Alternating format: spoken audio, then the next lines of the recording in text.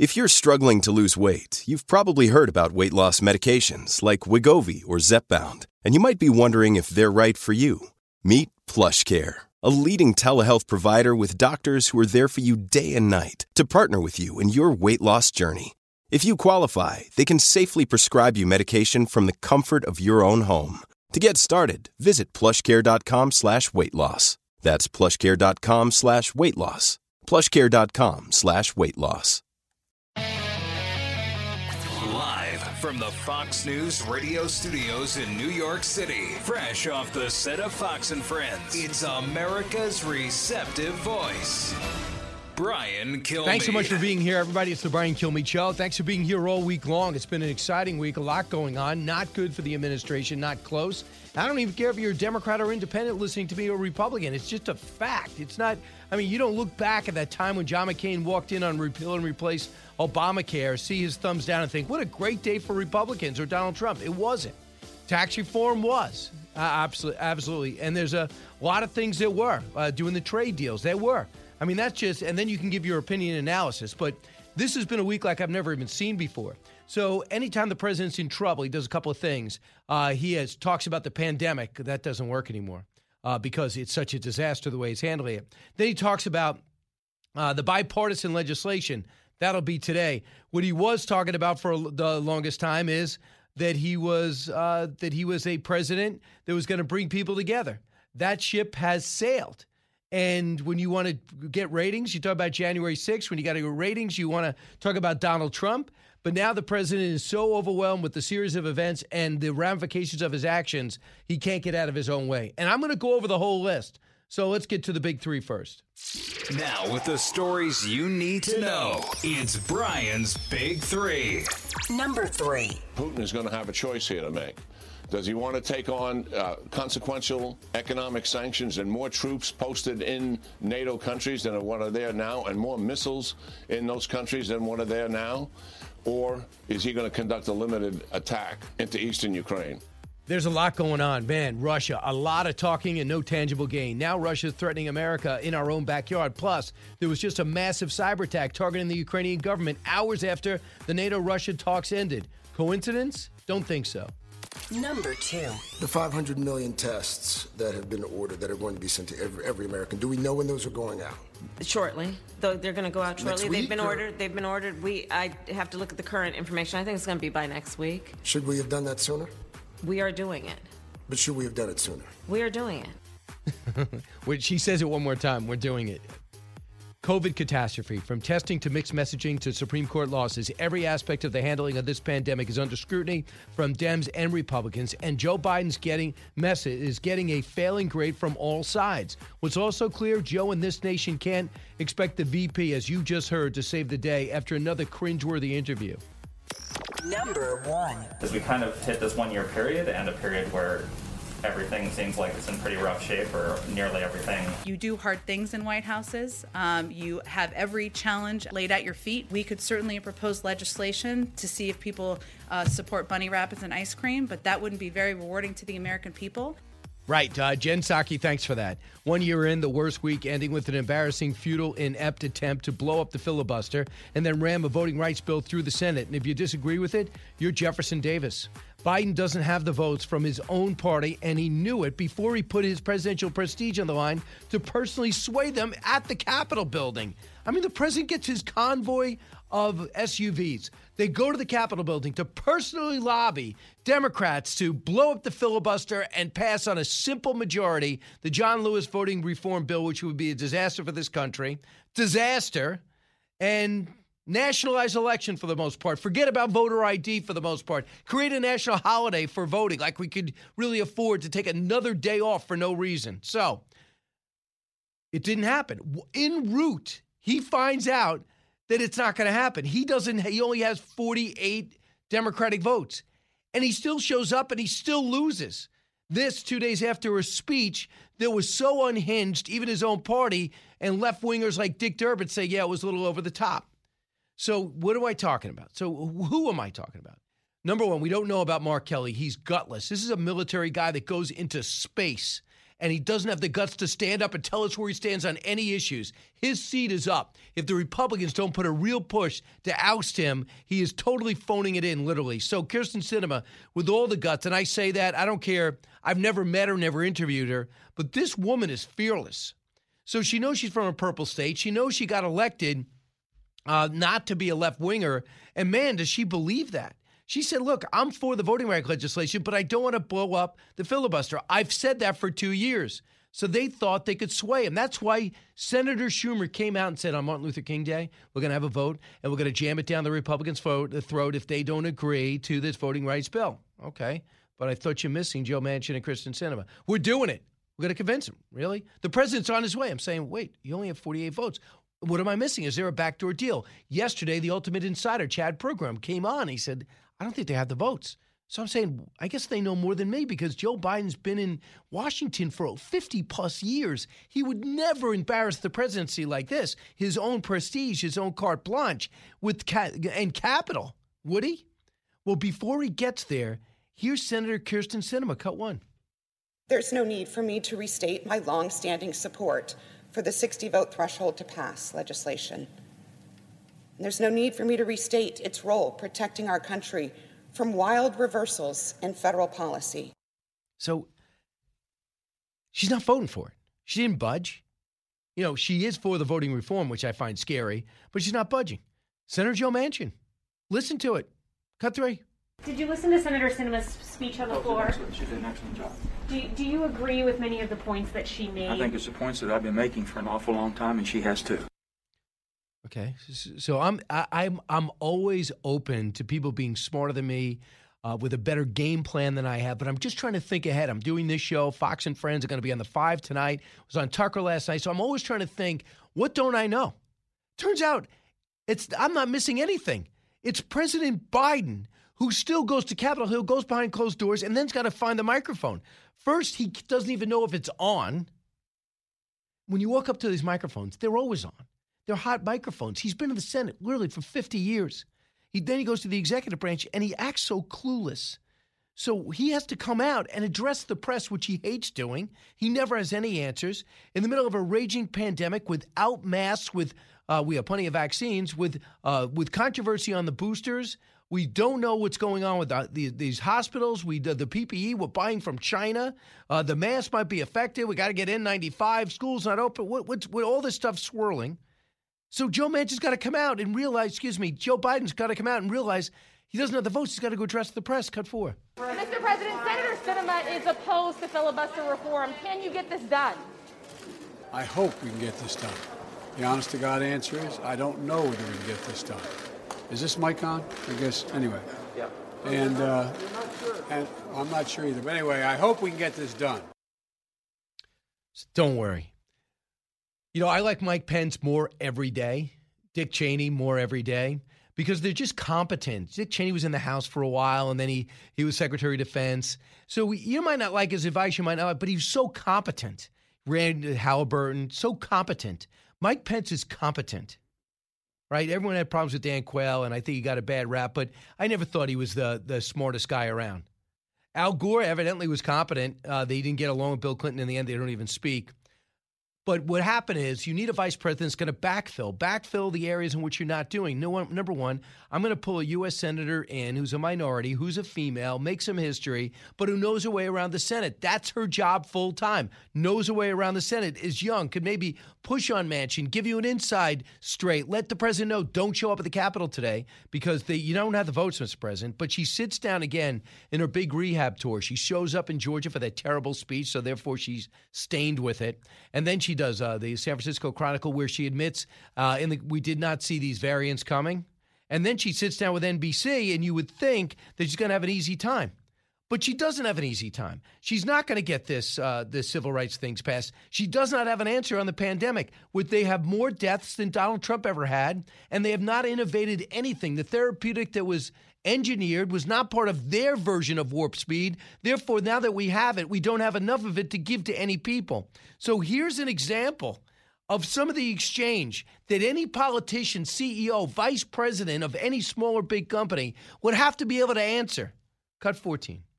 The 500 million tests that have been ordered that are going to be sent to every American, do we know when those are going out? Shortly. They're going to go out shortly. Next week, They've been ordered. I have to look at the current information. I think it's going to be by next week. But soon. Absolutely soon. And it is a matter of urgency for us. Should we have done that sooner? We are doing it. But should we have done it sooner? We are doing it. She says it one more time after that. We're doing it. What do you mean you were doing it? Almost the minute the interview ends and airs, the White House comes out and says it's not going to be ready next week because they didn't order anything ahead of time. So we asked Donald Trump to come up, his administration, to come up with a test. The FDA, the CDC was not ready for it. They figure it out. They got rapid tests. They got PCR tests.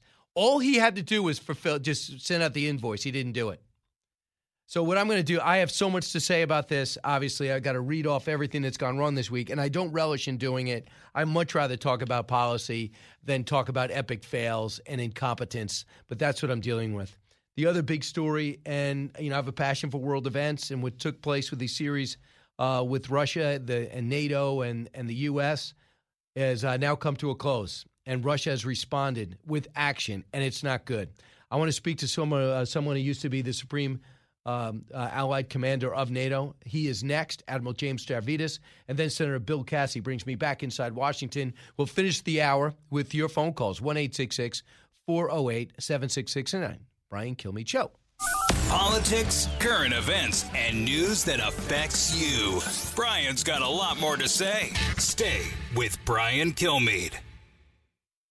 I'm Charles Payne. Listen to my Unstoppable Prosperity podcast so I can get you making money right now. Whether stocks are hitting new all-time highs or in free fall mode, opportunities abound. So why are so many potential investors still sitting on the sidelines? In a new season of my podcast, I'm going to get you in the game. After 38 years on Wall Street, I'm ready to impart some lessons and get you invested in the greatest wealth-generating machine in history. Listen anytime, everywhere at foxbusinesspodcast.com or wherever you listen to your favorite podcast.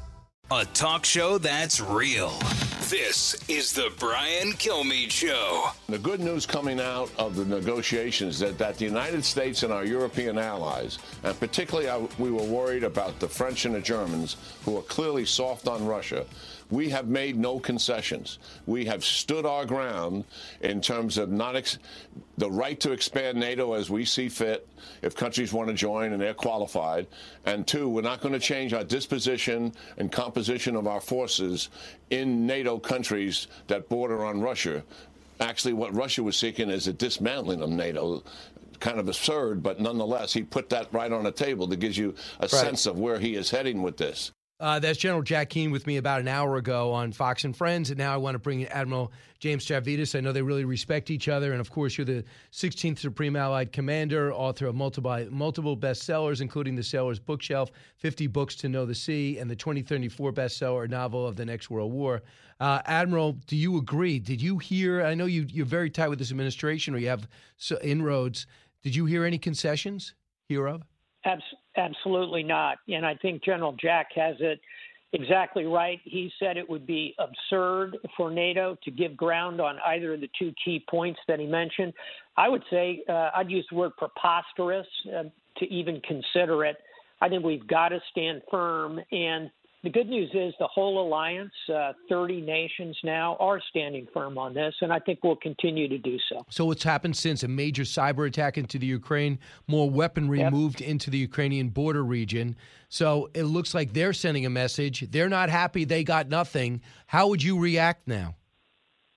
At this point, we've got the weekend over which Vladimir Putin will get briefed by all of the different Russian diplomats who met with their counterparts in the U.S.-Russian talks, in the NATO-Russia talks, and in the most recent, Brian, yesterday, the OECD talks in Vienna. So all those diplomats are going to go back on bended knee to Vladimir Putin and deliver the bad news that he already knows is coming. I think he'll take the weekend to really take a deep breath, and let's hope he makes the right decision here, which would be to back down. If he doesn't, here's the heart of your question, what do we do next? I would say we ought to be rushing weapons into Ukraine right now. Right now, right? Absolutely. There is no reason to wait on that. We ought to be pushing, defensive but lethal weapon systems, anti-armor, anti-air, anti-tank, all of that. Second, we ought to be providing the Ukrainians the absolute top-grade intelligence, minute to minute. Thirdly, we ought to give them some top cover in the world of cyber. As you just mentioned, the Russians are probing into their cyber systems now. We have defensive mechanisms that can help them. We have offensive things we can do that would startle the Russians. I think it's time to really show the Russians where we're headed here, and to include laying out point by point the pain of the economic sanctions that are going to come. In a way, but now you read the Wall Street Journal, I'm sure you did. Russia is threatening now to deploy troops and infrastructure into Venezuela and Cuba. Essentially, they keep telling us, why are you so concerned about the Ukraine? Why you wouldn't tolerate missiles in Mexico? Why should we tolerate missiles in the Ukraine or an alliance with, Russia with Mexico? That isn't the case. So we had the Monroe Doctrine, which was modified. So what do you say to Russia's threat? For starters, it's a false equivalence as follows. Russia has now invaded its neighbors 3 times by my count, once into a small country, Moldova. They hold a chunk of that called Transnistria. More famously, they went into Georgia, 2008. They carved out a chunk of Georgia. Thirdly, and most recently, 2014, into Ukraine.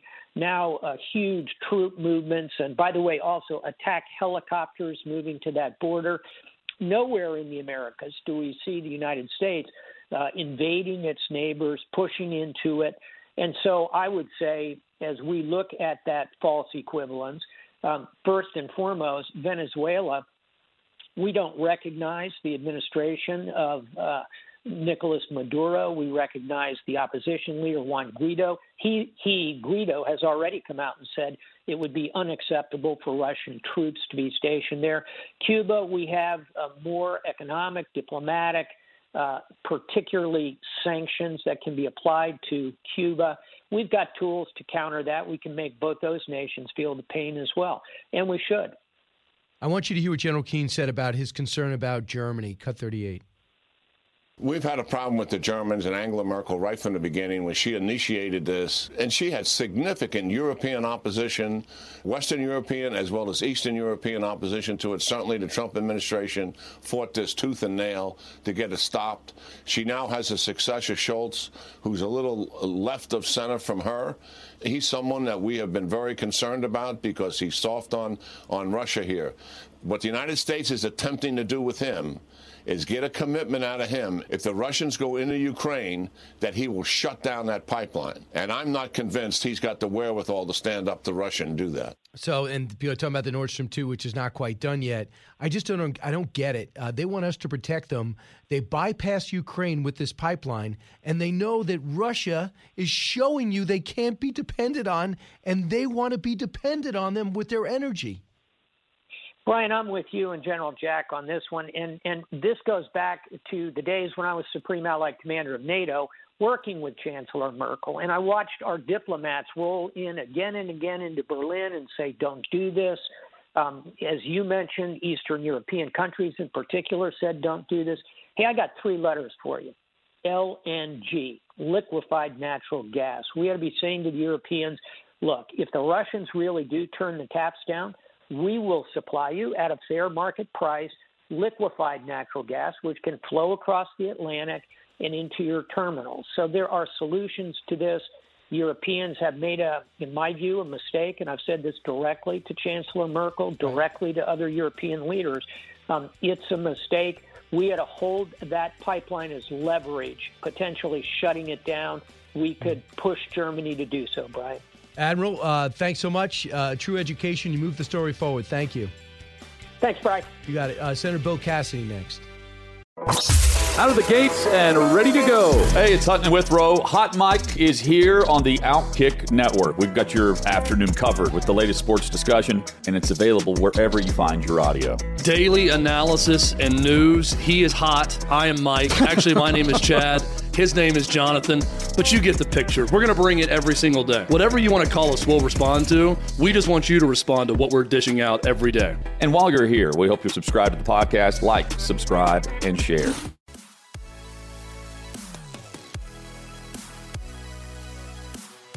A radio show like no other. It's Brian Kilmeade. While I continue to support these bills, I will not support separate actions that worsen the underlying disease of division infecting our country. The debate over the Senate's 60-vote threshold shines a light on our broader challenges. And that was Senator Sinema yesterday. And then Joe Biden's on his way there to push and twist arms and say, we're going to blow up the filibuster. We're going to pass voting right legislation. I'm going to be the true hero. And once again, he falls flat on his face because Senator Sinema, nobody sent him the rundown. She went to the microphone and said, I am not blowing up the filibuster. Joe Manchin, I told you I'm not blowing up the filibuster. What do Democrats and Chuck Schumer not understand? Senator Bill Cassidy has seen a lot. And to his credit, he said, I'm for the bipartisan bill, and the Build Back Better is not going to pass. And I thought, well, that's optimistic because everybody else on the Democratic side says it will. You were right. And they're not blowing up the filibuster. You were right again. Senator, what about the drama that took place yesterday? Hey, Brian, thank you very much. I loved what Sinema said, the disease of division. Now, Biden campaigned. He gave his inaugural speech that he was going to heal our division. And then he goes to Georgia, and he speaks in a way which could not be more inflammatory, more likely to divide Americans against each other, more likely to rob us of the sense that we actually are fellow Americans. I think her speech was brilliant, and I like the way she phrased it. Well, by the way, she's going to look at as the MVP of the Democrats because the way things are going in this country right now, it doesn't take a political insider to know Republicans are about to gain a degree of power and maybe total power, at which time there's going to be calls for Republicans to blow up the filibuster, and they won't. And she is setting precedent, and she'll look like a hero then. But in the meantime, on a side note, Senator, she has to get security. I'm watching these people getting very close to her. She's always walking by herself. One time, Tim Scott saved her in an airport. I mean, do you guys talk about that? You know, security is a part of all our lives. Since Steve Scalise got shot by some unhinged guy that followed Bernie Sanders, we're all aware that there's just a small percentage, but big enough to cause problems, which, again, when President Biden says he wants to heal division, that was what it was supposed to be about. Instead, he goes to Georgia and lights a match beneath it. It was the nuttiest speech, the most unhinged speech. Now, if he was in an interview and he started saying things like that, I'd say, well, this guy's really got to control his temper. But someone wrote that. He read it. If you don't agree with me, you're Jefferson Davis. If you do, you're Abraham Lincoln. I mean, is this 1880? I mean, I could not believe it. So why don't you take a few minutes? Hey, Brian, can I point out an irony there? Jefferson Davis was a Democrat and Abraham Lincoln was a Republican. Oh, yeah. Absolutely. And by the way, he voted to reinstate Jefferson Davis's citizenship in 1977. Do you know that? He helped Jimmy Carter pass that when he was in the Senate. So, but it's not accurate. The main thing is, and we had the Secretary of State of Georgia on, the main thing is it's not accurate. It'd be different if you guys said no more mail-in voting, only voting on Tuesday from 9 to 5. I wouldn't be for that. But that is just not the case. In some states, they reeled in pandemic rules to post-pandemic life. And in 19 states, they changed the rules to control the voting. And in 24 states, they loosened them up. So where's this coming from, Senator? And may I point out that I know you know, in Georgia, there's more early, in Louisiana, there's more early voting days than in Delaware, than in New York. Now, the two blue states, compared to the two red states, although Georgia's become a little purplish, we've got more early voting days than do they. So the president, and by all he says it's about counting the votes. But one thing we found in the last election is that if you have any problem with counting the votes, the federal courts step in pretty quickly, pretty forcefully, and they demand facts. So I think however President Biden goes, he's absolutely wrong. He's using this for political purposes to stir up his base in advance of the midterms, and by the way, to hold to kind of mask their failure of failing to pass the BBB bill.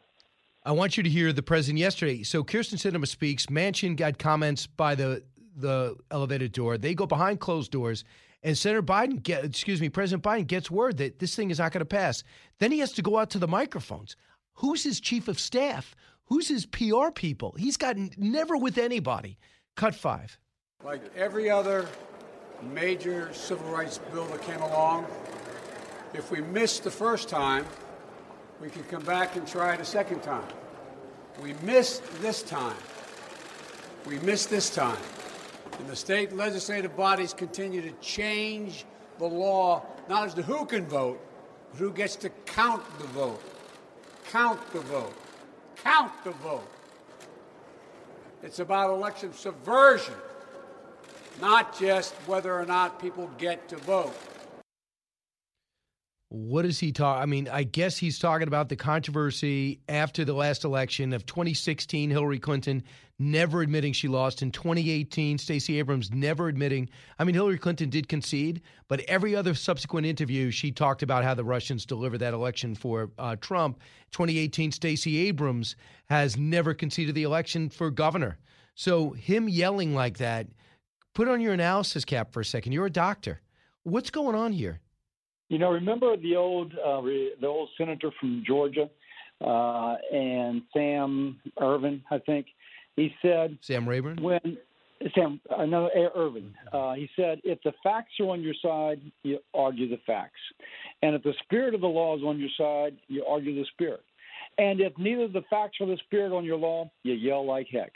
And what we saw there was a guy yelling, count the votes, because neither the facts nor the spirit of the law is on his side. This is a political play by a president whose presidency is going down fast, and I think it has to be just viewed as that, nothing else. Yeah, I just don't understand. If he wants to run as a moderate, he would have had Manchin. He would have had guys like you. He would have had Mitt Romney. He would have had a lot of Republicans going his way, and it would have pushed the wild left-wingers to get in line because they know this is their shot. I mean, they had the government. I think it'll go down in history of saying the worst thing to happen to Joe Biden, he thought was the best. And that's those 2 Georgia Senate seats. His meeting with those historians that told him he could be like FDR. Then he said, I got both chambers and I got history on my side. I could do anything when he can't. He is an FDR. He is an LBJ. He can't. That's not where the country is right now. What bothers you about the John Lewis voting bill? A lot of things bother me. It's basically about taking control from state and local government, where we've done pretty well, making incredible progress over the history of our country, and putting it within a federal office. So subject to abuse, as we've seen federal agencies be abused, in order to dictate results. Now, this is about a permanent Democratic majority because they changed the FEC, so it's kind of a Democratic commission. They have federal financing of elections. They do a lot of things that Americans just don't want, and it's so partisan that it's easily seen through. I could keep going, but by the way, if you want to fix the Electoral College Act so that Kamala Harris can't, have to certify the election, I'm all for that. I think that's a great idea. So I think most of America is, and so is every Republican, but they just don't want to vote on that because it's not enough. Just like the bipartisan bill was not enough. Today, the president will celebrate that, and you had everything to do with it. I want you to hear Kamala Harris. The other area you have is a medical background, and we are all frustrated with this pandemic. The fact is the hospitals are still dealing with too many patients. There are too many cases. We don't have enough tests, and the vaccine information and intelligence is not making people feel better. I will tell you that as an everyman, not as a doctor. And I will tell you the fact that therapeutics aren't mass-produced, even though they are passed through the FDA and CDC, is maddening. Here's Kamala Harris when asked about, is it time to change tactics? Cut 14. The 500 million tests that have been ordered that are going to be sent to every American, do we know when those are going out? Shortly. They're going to go out shortly. Next week, They've been ordered. I have to look at the current information. I think it's going to be by next week. But soon. Absolutely soon. And it is a matter of urgency for us. Should we have done that sooner? We are doing it. But should we have done it sooner? We are doing it. She won't answer, will you? Absolutely. Of course. Congress gave the administration tens of billions of dollars to have tests on store, on hand. And it's not like, oh, my gosh, let's order a bunch more. It's no, like, by gosh, we've got to always have a bunch in reserve. And as we send them out, we replace our reserves. It's like how Walmart does their inventory. Except apparently in our case, we just said, let's just use the ones we have and then we'll order some more. That's not the way you fight a pandemic. People need to know if they're infected so that they can either go into quarantine or stay in quarantine, but they shouldn't be wandering around and can't find a test. You can't find a test. There's been no innovation. All they have to do is fill out an invoice, and he didn't do it. So it blows me away. Why? What is the hesitancy when it comes to therapeutics? That would be a great press conference. I'd like you to meet the CEO of Merck. I'd like you to meet the CEO of Pfizer. Let them tell you what they now have an answer to keep people out of hospitals. And we've already pre-ordered 100 million. But instead, there was no Biden version of Warp Speed, and there's a reluctance to talk about therapeutics. Again, Dr. Cassidy, why?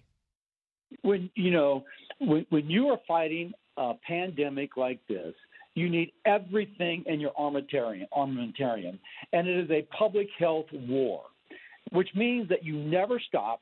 And just when you think that you have the pandemic under control, you keep on fighting. You cut off the head, you bury the body, you dismember it, because you can never take for granted that it won't come back. And so this is the public health version of terrorism. It seems as if they got complacent. We won this, so let's move on to other priorities. You can't. You got to keep on pushing every different front, and they did not do that. So I want to talk to you about two things that aren't necessarily in the headlines, but easily could have brought you guys together. Can't we agree that Sarnaoff, the Boston bomber, the surviving one, the younger brother, should not get a stimulus check? You put together legislation that would have stopped stimulus checks from going to these prisoners, terrorists like him. Why would the Democrats slam that shut?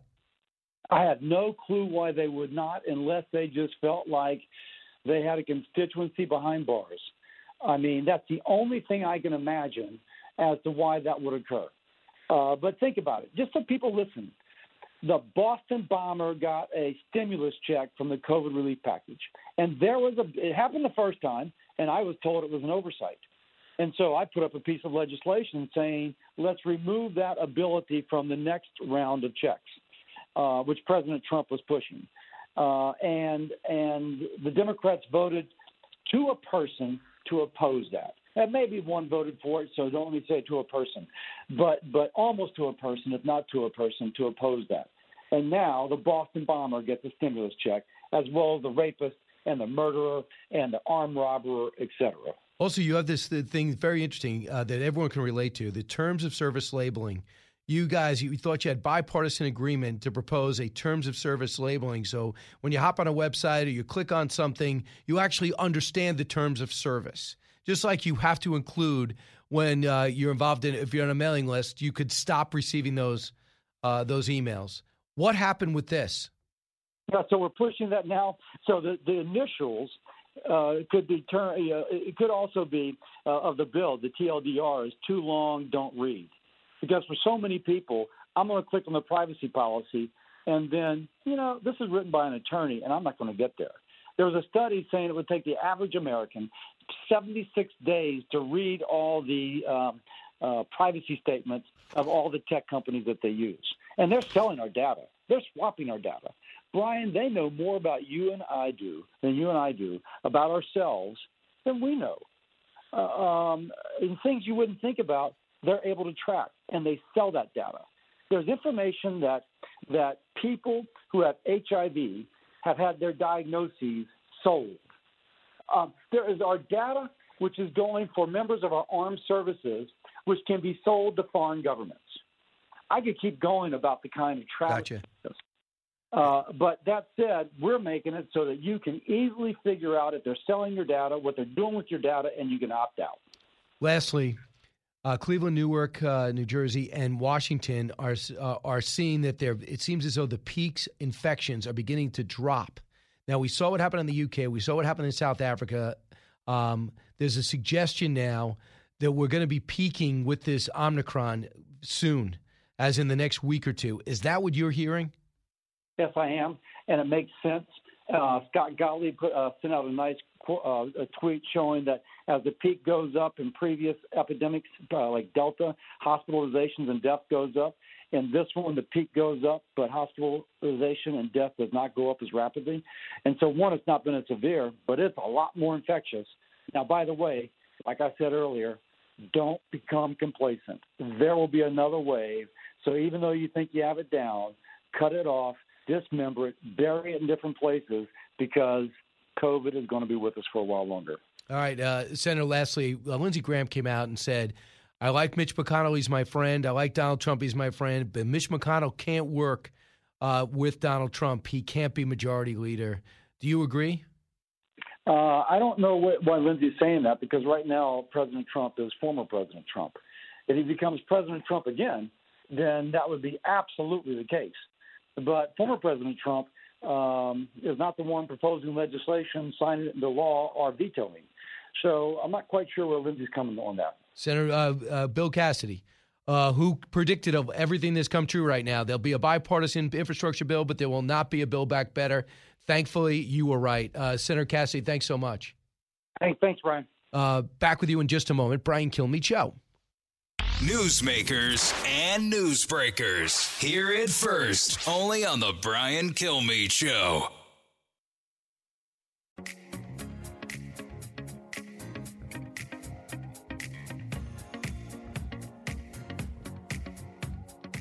The more you listen, the more you'll know. It's Brian Kilmeade. Madam Vice President, the fact that we're still telling people to Google where you can get a test, and but come on now. I mean, really, if you want to figure out how to get across town to some restaurant you heard is great, you usually do Google to figure out where it is. So that's simply about giving people, right, a mechanism by which they can locate something that they need, something that can help them.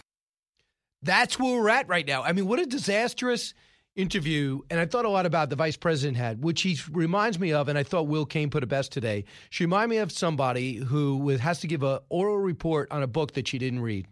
And what blows me away is that everybody knows she's bright. You don't become attorney general, senator. You don't go to law school and succeed and not be bright. So forget about not smart. It's all about work ethic.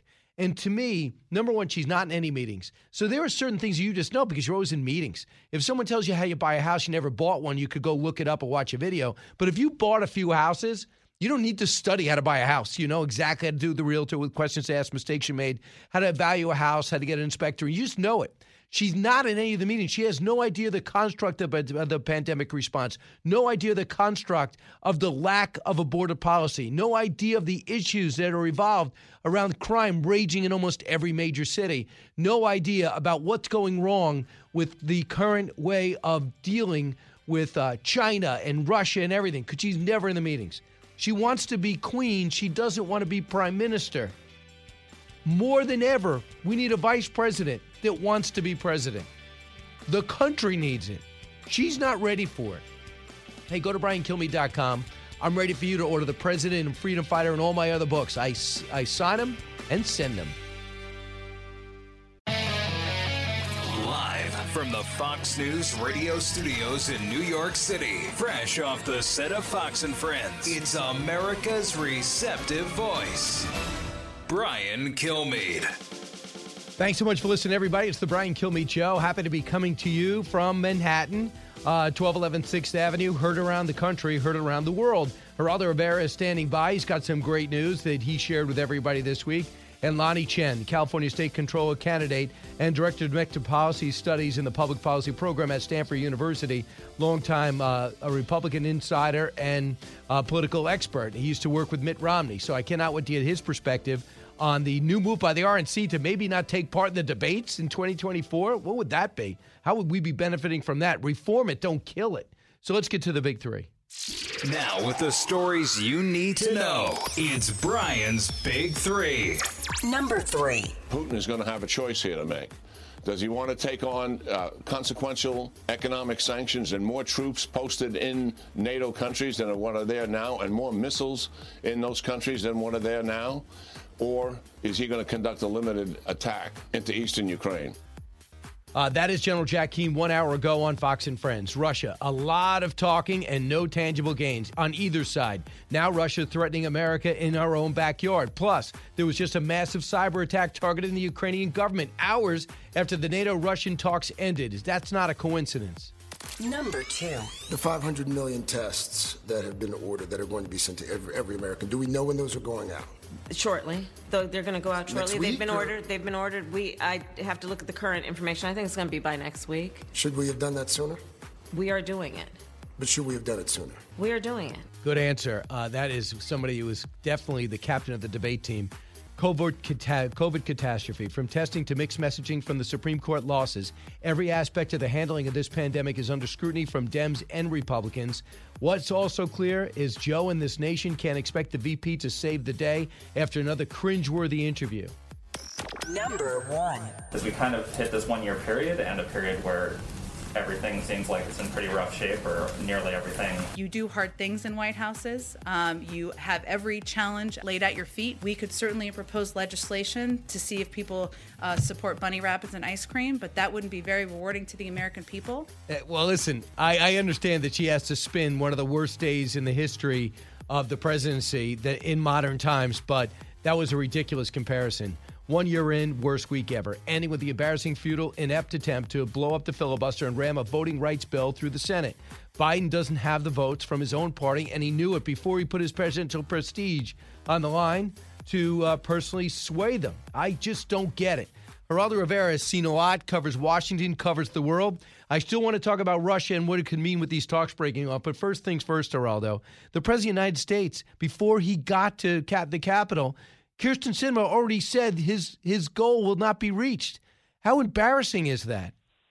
Oh, I think it's horribly embarrassing, and I wonder where his staff was, since it happened when he was en route from the White House, only 1 mile from the White House to the Capitol, and for him to invoke the language of the civil rights movement and the hallowed images from our troubled history when it was totally inapplicable. I felt that there was a desperation there and an incompetence there. I felt very badly for the President of the United States. He seemed, lost, to be flailing around. Where in the and I think of Ron Klain, the Chief of Staff of the White House. Rasputin is the person who comes to my mind. The evil Machiavellian character who took down the Russian Empire. I just think that it's so disappointing, and I think there's a pitiful aspect to it, and I think that you say correctly, one of the worst days in the history of the presidency that did not involve war or massacre, or assassination, and so forth. But he's done it before with Build Back Better. It did fail, and he showed up at the Capitol building twice, and he came out with absolutely nothing. And then he said, "Well, I have something." It turns out he goes to his G7 event. He comes back and he had nothing. And then he went to his his climate change thing in Glasgow. He came back, he had nothing. And then he goes to Capitol Hill after a terrible speech that even Senator Dick Durbin said was over the top, and then goes to Capitol Hill and gets nothing. In fact, this is what was happening while he was driving. Now, just keep in mind, I know a lot of people are busy and aren't keeping up like we are. So for them, I say this. Just know that you need 60 votes to pass a piece of legislation in the Senate. It already passed the House, and he doesn't have it. He doesn't even have 50. But in order to get this passed, he has to blow up the filibuster, carve it out, but it would blow it up. He needs 50 votes. So he needs Sinema and Manchin. And while he's en route to the Capitol building, Senator Sinema gets to the microphone and says this, cut one.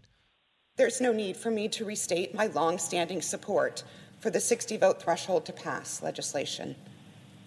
And there's no need for me to restate its role protecting our country from wild reversals in federal policy. And here is Joe Manchin as he gets into an elevator. Cut 3. Did you listen to Senator Sinema's speech on the floor? She did an excellent job. Do you agree with many of the points that she made? I think it's the points that I've been making for an awful long time, and she has too. And, we don't even know where Mark Kelly stands. He seems pretty gutless for a military guy who goes into space. We never get him to weigh in on anything. Geraldo, so he gets there, and I just say to myself, what you said, where's his staff? Where's any politically savvy person? The Clark Giffords, the Dick Cheney, the Andy Card who've been there a while that can navigate these situations. I go back to Ron Klain, the White House Chief of Staff, because this was the strategy, it seems to me, from the get-go. They have the slimmest majority you could possibly imagine, a 50-50 split, and they have the vice president casting the 51st vote. That's it. With that kind of government, you can't behave as if you were Franklin Roosevelt and you had 2/3 of the Congress. You can't behave as if you have this awesome mandate to do whatever the hell you want to. There's an irresponsibility and a lack of realism. There's also a boldness that obviously this beau geste has backfired, profoundly. And I wonder if the Biden presidency can ever recover, because remember, we have 3 long years.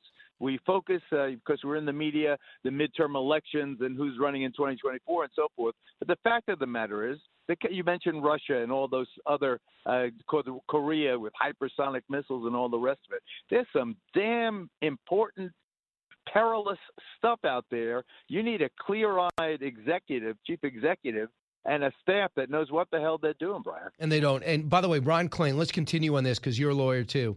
So when the Supreme Court came out with their decision to say that OSHA cannot regulate and mandate vaccines for private businesses or testing, they cited Ron Klain's retweet of Stephanie Ruhle. And he basically admitted that this OSHA move was a workaround from the Constitution.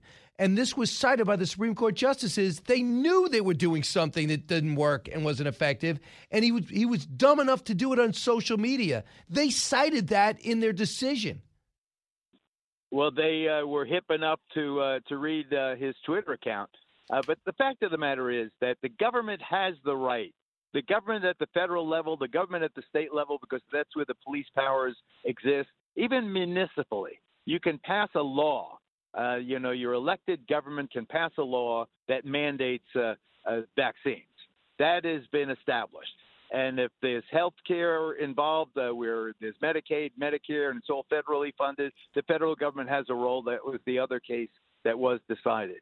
But what they tried to do with OSHA, with the occupational safety group that, they're there to make sure there's not too much asbestos in the building. What they tried to do was it was too cool for school. It really was. I think that's the best way to say it. Too cool for school. Who the hell do you think you're kidding? And particularly when you put it in writing. For God's sake, there's no mystery here. You tried to scam in, something that may have been, and I believe in vaccine mandates, and I believe in vaccines, damn it. But I also believe in the Constitution of the United States, and what they tried to do, as the Supreme Court ruled 6-3, was unconstitutional, Brian. Right. A couple of things. So I want to talk about what happened in Russia and NATO. I know you don't necessarily have sources there, but we know the results. It looks as though NATO and the U.S. didn't give in. That's fine. And I'm glad, and it's a relief.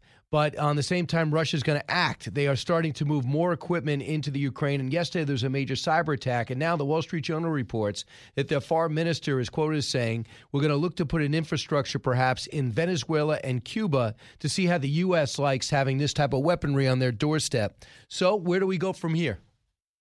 Well, let me, as a person with considerable experience in both those nations, Cuba and especially Venezuela, all I can say is good luck to Russia. Good luck. You want to go in those totally dysfunctional, impoverished Latin American countries where you have no experience other than the Russian missile crisis. You are a fool. Russia has nothing going for it other than the fact that they are energy rich. They have an aging population. They are a first world army in a third world country, and they are. If they want to take on Venezuela and Cuba, I gladly cede it to them. All right, go ahead, guys. Well, no. Well, all they do is just take a portion of land, a portion of a city, and start putting in ICBMs. That would be the issue, and they could do that. Oh,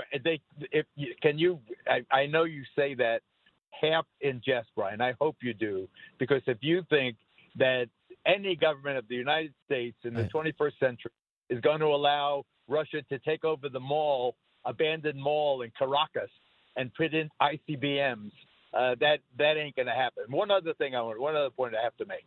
Where the hell are our allies in Europe when you come to thwarting Russian aggression in terms of Ukraine? I want to see the German army mobilizing. Where are the French army? Where's the Polish army? Where are the Estonia, Lithuania, these other Latvia, the Baltic countries? They all have armies. Why aren't they much more acutely responding to the Russians? It's not just the United States versus Russia. We're talking about potential Soviet aggression into Europe, which is why NATO was established in the first place, Brian. So, Geraldo, the news this week, you've had so many great moments in your career. You don't need to work anymore, but Fox is not hearing of it. They have you on the most successful show right now, one of the most successful shows in television, The Five, and you're named as a permanent host. You're going to be rotating, but a permanent host on this show. So not only are you doing your reporting and your specials on Fox Nation, what was it like when they approached you, and what does it mean to you? Well, I had to get over the whole Gutfeld situation, the fact that I'm going to be working. Gutfeld is no kill meat.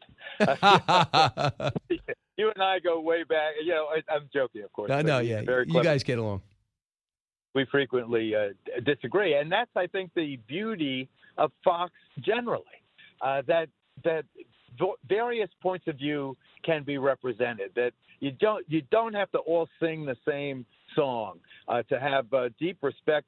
Steve and I went at it this morning. I don't know if you saw that. I saw that, yeah. Fox and Friends. And, my goodness, we're blood brothers for 21 years.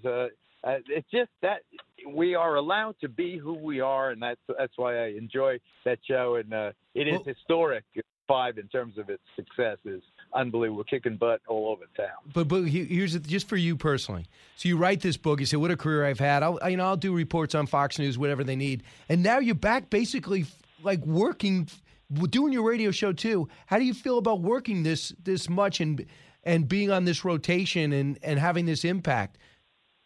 Well, I have to say that I am I believe the first man in history where a 78-year-old gets a 3-year open-ended contract. I think that's pretty remarkable. But I also think I got a kid in 10th grade. What am I going to do? Am I going to sit home and, clip coupons, mow the lawn, talk to the birds? I might as well, have some impact, hopefully, on some of these issues and help guide, at least let people know where I stand. I feel very strongly about stuff. We disagree about immigration and, a lot of other things, including military intervention abroad, Brian. But we are blood brothers. We are allowed by Fox to be who we are. And I'm pleased. It's funny. I did a bit yesterday where I was going to trade in my Bentley, in which I sit right now, for one of these cars that fly, and it's going to go into production in 2030. And I said, well, I'm probably going to miss the debut of that, and everyone got a good laugh. But I'm not thinking about 2030, but I'll take the end of this contract. I think it's great, and also you always add a dynamic to the show because you're not. I can't really anticipate a lot of times your opinions almost ever. Geraldo, you on tonight? No. I was on the last few nights. Tonight, I usually take Fridays off. I got that from Johnny Carson, who said never work Friday night, and I try to abide by that rule. In fact, I'm taking my friends to the Harbor Inn, Cleveland's oldest, dating back to the 19th century, and I expect to be inebriated by 2-3 o'clock this afternoon. Okay, great. I'm going to be on the 5 today, so you can watch me drunk. Good job, Geraldo. Go get him. Thank you, brother. All right, congratulations. 1-866-408-7669. When we come back, I'm going to take your calls. First time today, so get on board. If you prefer to write, just go to BrianKilmeade.com. Just click on comments, and I'll get your reports. And then Lonnie Chen will bring us inside the Republican Party. Right now, things have never been better. And think about where they were a year ago. They lost 2 Senate races, and they had a president whose rally turned into a raid on the Capitol. So things were looking as bad as possible, and now I don't think they've ever looked better. Go figure. Both sides, all opinions. It's Brian Kilmeade. If you're interested in it, Brian's talking about it. You're with Brian Kilmeade. my concern mostly about the mandate and the Supreme Court ruling on it is really they have been talking about a mandate designed for a different virus. They've been talking about a mandate designed for Delta. So when we saw that the mandate was upheld for healthcare workers, we got to recognize Delta now represents less than 2% of all the COVID viruses out there. That's according to the CDC. And a study just came out of Southern California that it's so mild that out of 52,000 Omicron cases, not a single person went on to need a ventilator. So I'm concerned they've been using inaccurate data. It's clearly from the statements of Sotomayor, Kagan, and Breyer. And also, this mandate has a timing problem because it takes a couple weeks for people to come in and then 4 to 6 weeks for the immunity to kick in. That's when Omicron will have peaked and be at very low levels by that time. Yeah, that would make sense. If you're going to worry about a mandate, can we just be honest? And the vaccine, according to the CEO of Moderna and others, is really not effective. And with the booster, limited help. So maybe they give you less symptoms. That's what the president's going on now. But we're actually debating something that the Omicron variant beats. Cato is listening online in Florida. Cato, you were also listening to our conversation on Russia. Good morning. Yes, what's on your mind? Well, this is what I've got. First of all, I just want to say my position, right, that I am a Republican conservative, right, and the fact that I don't understand why people or the media in the States is really pushing the idea that Russia is attacking, Russia going to the borders of Ukraine and so on. Look, they are interested in protecting their borders, period. I mean, we have it's not American borders, it's their borders. Could you imagine? Cato, you have a solid point, but it's not a matter of protecting their borders. They want to influence the entire region again, infect it and slave them, not enslave, but slave them to their economy, use their resources, and limit their people. And they're tired of that.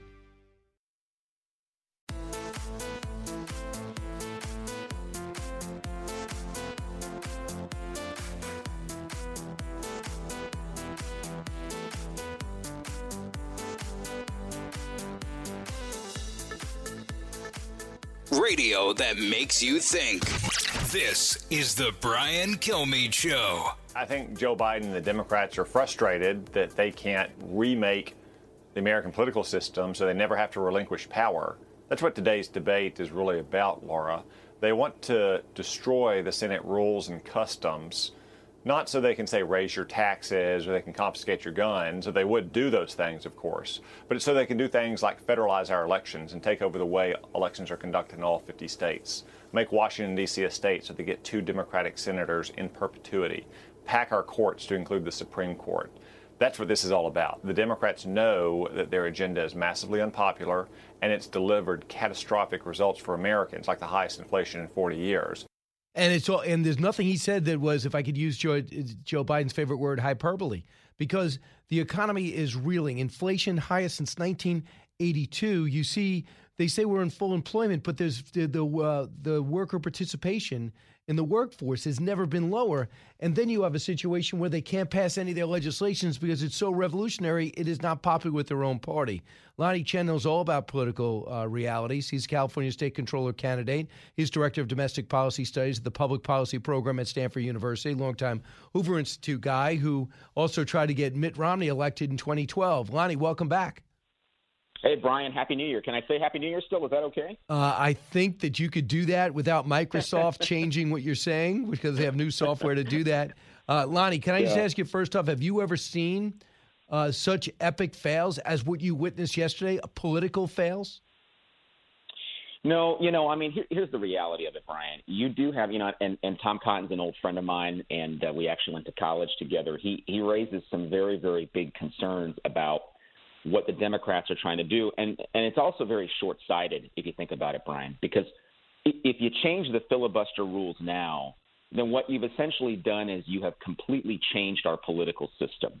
The reason the Senate is there is to provide for a pause, to provide for deliberation, to provide for people to consider public policy in a reasoned way. And essentially what the Democrats are proposing to do now is to wipe all that away just so that they can have a couple of policy victories over the next couple of years. And, we can have a debate about the things they want to do, and there's a number of things they want to do that are deeply troubling. But I would say that in the long run, what they are promising is a completely different political system. And that's very scary to me, Brian, because that will change the entire landscape of what we're trying to do with public policy in the U.S., and I think people need to understand that there are grave implications of this. Well, I think people do, and I think Democrats used to. They feared this because Donald Trump was asking for this almost every day. Mitch McConnell, blow up the filibuster, get something passed. He's like, I will not do that. But it was Harry Reid that started us down this path that was expanded by Mitch McConnell for the Supreme Court justices, first originally for justices. And if you had carved out this for voting, it was done, as Joe Manchin said. So Joe Manchin and Kyrsten Sinema were not there. But Lonnie, I don't care what you want. You're an operative. You know the reality. So Joe Biden has been there for 50 years. Why would he put his political capital out there knowing that Sinema and Manchin were not on board? Well, I think the simple answer is that the progressive elements in the Democratic Party, I mean, for all the talk about the challenges with the Republican Party, and there are challenges, of course, in every modern political party, but the problem with the Democratic Party is that it has, by and large, in many places, including here in California, really become a token of the far progressive left. And what you see increasingly are politicians trying to respond to that, instead of the broad majority of Americans who really want sensible public policy, who are in the middle of this. And so Joe Biden has fallen victim, I think, to the same dynamic that so many politicians, Gavin Newsom here in California, that you can go down the list of different Democratic governors who are beholden to the far progressive left. And thank goodness, I'll say, for Joe Manchin and Kyrsten Sinema, who are willing to stand up and say, you know what, this is not how we should make policy. By the way, you and I probably would disagree with Joe Manchin and Kyrsten Sinema in a relatively significant percentage of times. But there's also a significant percentage of times where we might say, yeah, what they're doing is the right thing. That's the hallmark, in my view, of a good policymaker. Someone who's willing to stand up for what's right, even when it means going against their party's base. So this is the challenge of the Democratic Party. Joe Biden has fallen into that trap, and it's really sad to see. Yeah, I just don't know. I thought he'd be moderate who couldn't get the left with him. I didn't know he was going to be way to the left who can't get the moderates with him. It's exact backwards. So I want to pivot to the coronavirus. You're in the most oppressive state in the country in California. That all they do is clamp down and mandate. So Kamala Harris is sitting down with Craig Melvin. This is the former attorney general and senator from your state. I would argue you know her as well as anyone politically. So here's her being unable to answer the question that is paramount in America today. Cut 15. At what point does the administration say, you know what, this strategy isn't working, we're going to change strategies? 6 former administration officials last week wrote that open letter urging the administration to change course, to change strategy. Is it time? It is time for us to do what we have been doing, and that time is every day. Every day it is time for us to agree that there are things and tools that are available to us to slow this thing down.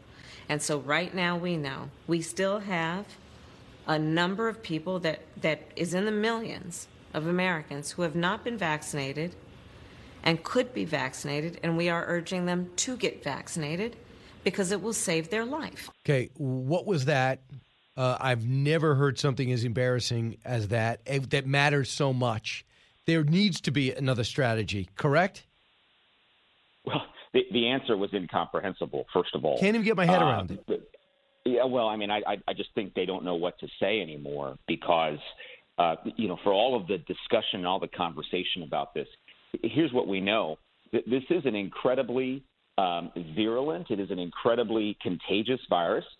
And there are only so many interventions that will work before what you have to say is, listen, can we examine what we're doing? Can we pause and say what kind of public policy needs to work at this point? And I just don't think the administration has answers to this. I mean, I've read some criticism recently, for example, that says that they need to start thinking about how going forward we can all manage this as opposed to being scared of it. And I think that is a fundamental shift in philosophy that either the administration is not willing to admit to or they just can't. But here's the thing. If you look at this across the country, many places are doing what they can, right? They're not being irresponsible about it. but they are trying to encourage Americans to do what they can to also live their lives. And we have to take this into balance. I mean, we have all of this study that's come out now about the impact, for example, of kids not being in school. And now you've got so many places, so many large urban centers, Los Angeles, Chicago, they're talking about keeping kids out of school again. I mean, this is a remarkable thing we're seeing in our country where we actually have public policy data on the negative impacts of keeping kids out of school, for example. But so many places, all they want to do is keep kids out of school. So this administration needs to figure out heads from tails and begin to really answer questions the American people have about the future of what things are going to look like with these continuing COVID restrictions. And the problem is, Lonnie, we all know you're in a campaign now. You know, campaign, they'll say things get elected. I understand it. But when you talk about the pandemic, he says we're going to kill the virus, not the economy.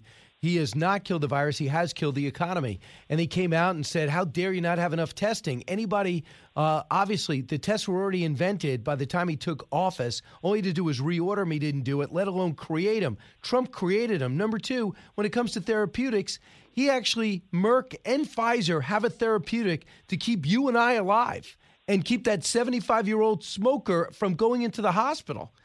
But he didn't order enough. That's inexcusable. Of course, and by the way, Trump always said keep schools open. They said it's irresponsible. So almost everything that Trump had said and he had criticized, we actually need to do, and he didn't. So that's his problem. And if you don't have the right answers, and if your biggest critic are the people that were on the medical team from your transition team, you have to have something to say by the time you sit down with network television. And she had nothing to say, as if she was in another country. Do you know her to be that ill-prepared? Is that the senator you knew, the attorney general you knew? Well, I do think that she clearly that answer was horrible. And I do think it reflects maybe just a lack of understanding about all the different public policy challenges that one faces as vice president. And it's a serious job, and we're in a serious time right now. I want to go back to your point, Brian, about the availability of tests and things like that. We are seeing all over this country shortages in things that people need to address the challenge of COVID. And there are promises that have been made. For example, didn't this administration promise repeatedly, a test for every family? I know here in California, you've seen the governor promise that every every school-age child and family should be able to get access to home tests. We still don't have that yet. All of these promises keep getting made, and none of the promises are being followed through on. That, I think, is what's frustrating people also about this COVID situation, Brian, is that, we keep hearing things, right? We keep hearing eradicate the virus. We're going to kill the virus. The reality is, the only virus we've eradicated in our lifetimes is smallpox, right? And even if you think about polio, something which is exceedingly rare, even that's not been eradicated. So the notion that we can eradicate COVID and that this administration and the vice president and others continue to have that stance is just completely dissonant with reality. And they need a reality check. I'm sorry. They need a reality check. So when that happens with the government, even at the executive branch, obviously, it becomes so insular, they become so defensive, they don't want anybody in, that you got to do just the opposite. Anthony Fauci's failed. If you look at pure numbers, he's an epic failure. At the very least, you have to open up that circle of understanding, because when your biggest critics are from your own party, that's another thing. The other thing is people that aren't as involved in politics like you and I are affected by what's going on. So the shelves are bare. We can't get back to school. You can't get back to work. You're having trouble going to a restaurant. You have debates on the most fundamental basic issues ever, on travel, on going to college. So you look around and go, well, who's making these policies? Who's making us get a vaccine? Who's making us get a booster? Why are all these people testing positive? Having said all that, he goes out and says this is a pandemic of the unvaccinated, knowing that almost everybody watching him right now, 70% of which over 12 have gotten vaccinated, know somebody fully vaccinated and boosted that have gotten the virus. And yet he still walks out and say this is a pandemic of the unvaccinated. Yeah, I mean, there's that. And you also raise a very good point, which is, there is a pass the buck mentality here, right? It's like we're just going to say whatever it is, it's not our fault. This inflation thing is a perfect example, right? We saw recently reporting that said that the inflation in this country is worse than it's been since 1982, 7% month over month in December. And what is this administration's response to that? Well, that's not our problem. It's not our fault. And there was even that clip, the famous clip of, I think it was one of the administration officials, the Secretary of Energy, cackling and laughing when she was asked about the role that inflation plays in people's lives. Yeah. Granholm. It's remarkably callous of this administration to be unwilling to admit that their policies have contributed to the inflation that we're seeing, right? You cannot have $4, $5, $6 trillion of fiscal stimulus and not expect that to take the economy and create inflation. So these guys need like I said earlier, they need a reality check. What they have is January 6th, and now today he's going to talk about the bipartisan infrastructure deal, which he took 5 months to sign. Makes no sense. So the Republicans have a lot. They have a lot of money, a lot of momentum. They're poised to take the House. They feel confident they could take the Senate.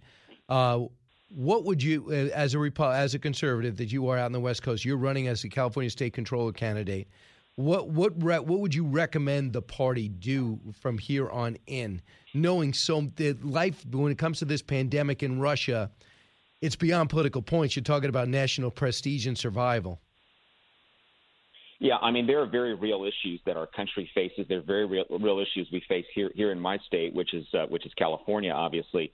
But what I think we need to focus on across the country is the recognition that there are serious policy challenges that are not being addressed. I talked about inflation, the economy, the importance of having sound policy, fiscal policy, ensuring that we're doing the right things to get families more money into their pockets so that they're able to do the things they need to do, making sure that our kids are getting a solid education. And then you mentioned the challenges from places like Russia and, of course, China. These continue to be really significant issues. So, look, we need to focus on substance, Brian. That's the most important thing, the substance of how we can make things better in this country. That really needs to be the focus at the end of the day. And we could talk about politics all day long, but for me, at least, one of the reasons that the big reason I'm running for state controller is precisely because I believe we need more accountability in our politics. We need more transparency in our politics. And we need to start bringing some of that back and really legitimately thinking about what that means. I hear you. Lonnie Chen, thanks so much. Best of luck. Hey, thank you. Take care, Brian. All right, you got it. 1-866-408-7669. We'll be back to take your calls in just a moment. A lot going on here. Brian Kilmeade Show. What is the Granholm plan to increase oil production in America? Oh, my God. That is hilarious. Giving you everything you need to know. It's Brian Kilmeade.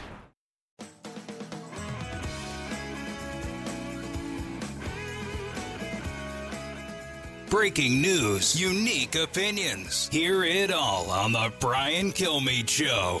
Past administrations have been really quite leery about litigating these issues on the edges of presidential power because they didn't want not only a loss for their own administration, but to bind future presidents. That's why this is so reckless, is that they're taking very weak arguments and creating really strong precedent against their own office. So that's what Jonathan Turley doing some incident analysis on the Supreme Court decision that came across our show on Thursday that talked about how it is not constitutional for the executive branch to unilaterally just pass a law that says that every private business with over 100 employees has to get vaccinated or take a test every certain amount of days. Can't do it. And if you want to pass a law, you can do it, but they didn't do it. They circumvented it. And foolishly, Ron Klain, the chief of staff, knew about it, and he exposed it by retweeting an anchor who said this is a workaround. He said, yeah, it's a workaround. So imagine me saying, yeah, I told you I didn't mean to shoplift. I didn't know it was in my pocket, but then whispering to the guy next to me, yeah, I put it in my pocket. I'm just going to use that as an excuse so they don't press charges. And that's why it all blew up. So, you didn't get if you are somebody, if you're a hospital or in a medical program that takes federal aid like Medicare or Medicaid, you can mandate that everybody there gets vaccinated. Hence, some great people, great nurses, great doctors, medical workers are all out of a job. They were fired because they either had it or are not comfortable with this vaccine. These are experts. Some of them are PhDs. Some of them are surgeons. Some of them are nurses, cancer nurses. We see all these hospital worker shortages and these overtaxed hospitals. Well, if you didn't fire everyone for not getting vaccinated, even though they know how to keep safe because it's in their own best interest to do so, and they treated COVID patients, maybe you wouldn't have this problem. And that comes from hospital workers don't push back, and it comes from the executive branch and Democratic governors.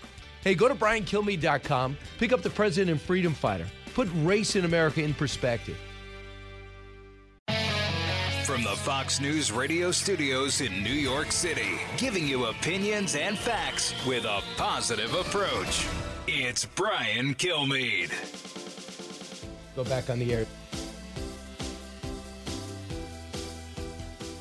Hi, everybody. I'm Brian Kilmeade. Welcome to the latest moments of the Brian Kilmeade Show. 1-866-408-7669. Shannon Bream coming up in a matter of moments, and Jesse Waters at the bottom of the hour. The big news, he is going to be hosting Prime Time. So he's here at 7, and he hosted, I believe he was on Hannity last night. So that's great. We know the President of the United States is trying to get some good news, so he's going to be trumpeting the bipartisan infrastructure bill that he got forward. You know who's not going to be there? Anybody on the left, certainly not the squad, because they hate that bill, because not enough green stuff in it. So let's get to the big three. Now, with the stories you need to know, it's Brian's Big Three. Number 3. Putin is going to have a choice here to make. Does he want to take on consequential economic sanctions and more troops posted in NATO countries than what are there now, and more missiles in those countries than what are there now? Or is he going to conduct a limited attack into eastern Ukraine? And that is General Jack Keane with me on Fox and Friends today, talking about the not collapse, but end of the NATO-Russia talks and what it means, because already the Ukrainians have gotten hit by a cyber attack. And the Wall Street Journal, a very provocative article with quotes from a foreign minister who wants to put missiles in Venezuela and Cuba. Would we tolerate that? Number 2. The 500 million tests that have been ordered that are going to be sent to every American, do we know when those are going out? Shortly. They're going to go out shortly. Next week, They've been ordered. I have to look at the current information. I think it's going to be by next week. Should we have done that sooner? We are doing it. But should we have done it sooner? We are doing it. COVID catastrophe, from testing to mixed messaging to Supreme Court losses, every aspect of handling of this pandemic is under scrutiny from both parties. Yes, and the VP will not be bailing out the president. The latest catastrophe from her perspective, again. Number 1. As we kind of hit this 1-year period and a period where everything seems like it's in pretty rough shape, or nearly everything. You do hard things in White Houses. You have every challenge laid at your feet. We could certainly propose legislation to see if people support bunny rabbits and ice cream, but that wouldn't be very rewarding to the American people. 1 year in, worst week ever, ending with an embarrassing, futile, inept attempt to blow up the filibuster, ram through a voting rights bill, or two of them. President Biden doesn't have the votes from his own party, and he knew it before he put his presidential prestige on the line to go to Capitol Hill. Someone in Washington analyzing the Supreme Court decisions as well as taking in the political ramifications is Shannon Bream. You know, she hosts Fox News at night, at midnight, and she's a best-selling author. Shannon, what a day yesterday. First off, for you, instant analysis on the two Supreme Court decisions. Did you kind of think that this was going to be a split decision? Yeah, after hearing the arguments last Friday, that seemed to make the most sense. It seemed like there was enough of a groundswell of questions and concerns about the OSHA mandate, and that it just swept way beyond anything the federal government's been allowed to do before, that it just didn't fit in with the parameters of the executive branch's powers. But this issue with CMS, the Medicare and Medicaid funding, and workers that work at facilities that have that funding, there are always strings attached to federal money. So that seemed like that was a much closer case that, again, it just took 5 justices. That one vote could have gone either way from either, Justice Kavanaugh or the Chief Justice. But they were convinced that, listen, these facilities that receive this money already know there are strings attached. And so if the string attached this time is a vaccine that the Secretary has, within his authority, determined he thinks will stop the spread of COVID, that's not so far beyond the powers of it's not beyond the powers of the secretary at all. Yeah, and I think the mandate's getting more unpopular by the day, especially when all these vaccinated people and boosted people are getting the virus anyway. They thought, if I make this decision, at least I'm out of the woods. And the long term is what a lot of people questioned. Here's Governor Pete Ricketts in Nebraska. He is relieved. Cut 28. Nebraskans don't need to be mandated to do the right thing. Throughout the pandemic, we asked them to do the right things, and they just did it. They took care of each other. And then, of course, Politico came out with their scorecard of states, and Nebraska scored the best of any of the states with regard to the pandemic without doing mandates or lockdowns. And that's in contrast to what you see is going on in these different cities. And, you made the comment earlier about the vaccines. I mean, now that we know the vaccines don't really prevent you from getting the virus or transmitting the virus, in a sense, they're just another form of treatment.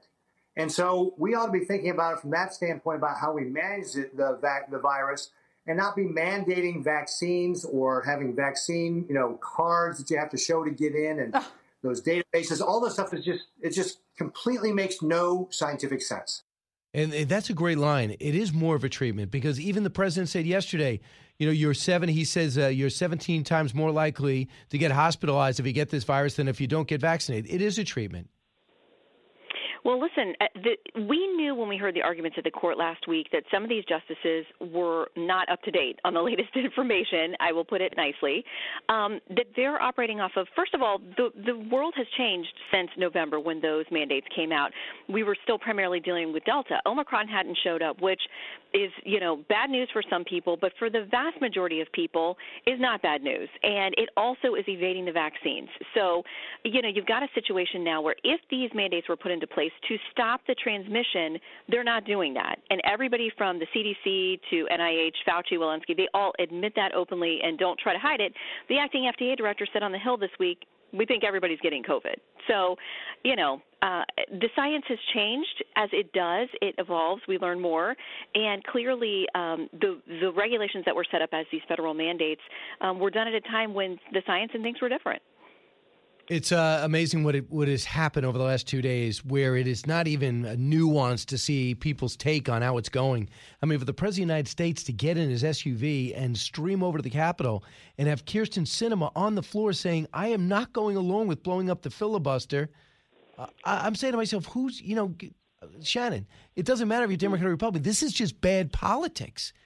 It is, because you've got to control the optics of what's going on, and certainly within your own party. I mean, that's something that presidents always get criticized for, if you can't herd the cats within your own party, if you're a Democrat or Republican. But to go ahead and go up to the Hill when Kyrsten Sinema and Joe Manchin had made it clear, and doing it again yesterday, we are not going along with this. We continue, just like you do. My inbox gets filled with things from the Senate Majority Leader Chuck Schumer saying we're moving forward, we're voting this weekend. Well, now we're not because we're having a snowstorm and there's COVID. It's very disjointed. The White House and the Hill are not on the same page with the realities of what they're dealing with. And when you have poll numbers at 33% approval, you're upside down on COVID, the economy, the future of the country. That's not the time to, go up to the Hill and make your optics look even worse when members of your own party are the ones who are stopping you from getting what you want. At some point, you have to stop and reassess. Right. So the economy was a big story on Wednesday. On Tuesday was the president's ridiculous speech in Georgia where he says, if you agree with me, you're Abraham Lincoln. If you disagree with me, you're Jefferson Davis. Someone loaded that teleprompter, so someone's happy about that. But I don't know where that came from, and the voting laws are not Jefferson Davis, Abraham Lincoln Civil War style. Nobody looks at the Georgia thing rationally and says that. So I'm wondering, as you look at the structure of that administration, is Ron Klain with all the sway? Is this Susan Rice using her instincts? What is going on behind the scenes? Listen, you got to wonder, because remember, Ron Klain did not help them this week with the mandate cases at the Supreme Court. He retweeted that tweet that said, when they came out with the mandates, hey, this is the ultimate workaround using a federal agency. Well, that came up in the arguments, and Justice Gorsuch in his concurrence actually referenced this administration trying to do a, quote, workaround, which seemed like a reference to Ron Klain's retweet. So, they've got to be more careful about what they're saying publicly and privately. But again, everything that they're doing right now, it's kind of like my dad says, some people have the Midas touch. Everything they touch turns to mufflers. And that's sort of how it feels at this White House right now. They're not making good decisions, and they're doubling down on things that aren't working, like we're going to blow up the filibuster and pass this voting rights law. You're not, because 2 members of your party say you're not going to do it. So to go to Georgia and not even have Stacey Abrams show up and then basically say you're a racist if you're not with us on this, that kind of stuff is not going to win over Joe Manchin or Kyrsten Sinema. I don't think either one of them heard that speech and like, yep, I'm a racist. I need to give up my objection to the filibuster and abandon the principle that I've said that's built on. You know, I got to raise my self-esteem because I said to myself, I keep reading or trying to find all the nuances, the axios, the playbook. I was texting Chad. I'm saying, what am I missing? Why would someone commit to a Martin Luther King vote when there's no sign that these 2 senators are going to flip the filibuster and then vote for this John Lewis bill? And why, when you know that 71% of the country, if not more, are for voter ID, most of which are people of color are for voter ID, when you're demanding people eat in a restaurant to have to show ID and a vaccine card, why would you go to bat and say we got to get rid of voter ID, have a national holiday, and give ballots to everyone? So to me, what they're doing is not even universally popular. So it turns out there is no game plan. And I think when you write about this first year, it'll be the worst thing to happen to President Biden is to win those 2 Georgia seats and then go meet with those historians who told him he could be LBJ and FDR. And he couldn't. He didn't have the votes. He doesn't have the public sentiment. It's a different country now. Yeah, and there was a lot of chatter in Washington about that, about the nervousness they had sort of at winning those 2 Georgia seats, knowing that Vice President Harris could be their tiebreaker on the Hill, and that anything they wanted to get done, they'd have to keep every single person together in their party. They would always have to do that in order to move anything forward, whereas, you know, even if you split those Georgia seats, you could constantly blame the Republicans for things getting gummed up and not getting done in the Senate. But instead, the only reason I can think they're pushing so hard in the voting rights bill is because it's really all they've got right now as far as, you know, a conversation. They're tanking on all of the major issues right now with independents, with big chunks of Democrats, with Hispanics, with blacks, with, you know, all kinds of subsets of voters out there. They're really having a rough time. The voting rights bill, I think they believe will, excite their base. But again, you saw how many of the people, progressive groups and part of their base, who it's backfiring because they said, we're not even going to show up to this thing, along with Stacey Abrams, who had a scheduling conflict. But even the progressives and the left, who I guess this is aimed at, said, we're not coming. You don't have any way to pass this. We're tired of the speeches and us supporting you and getting super excited, and you guys knowing this is going nowhere. But, you know, the only other thing I can think is that they want to force it to some kind of vote and then say Republicans are voting against you, they're racist, they don't want equity in voting. That's kind of the only play they have right now in D.C. Yeah, I don't think it's it. I just don't sense that people are going to fall for that. Here's Kamala Harris, because she's on the inflation question. Single-handedly, the most universal and pervasive thing that hits everybody listening to us right now. Cut 32. Given what we've seen over the past year, why should Americans believe that this administration has a fix for inflation?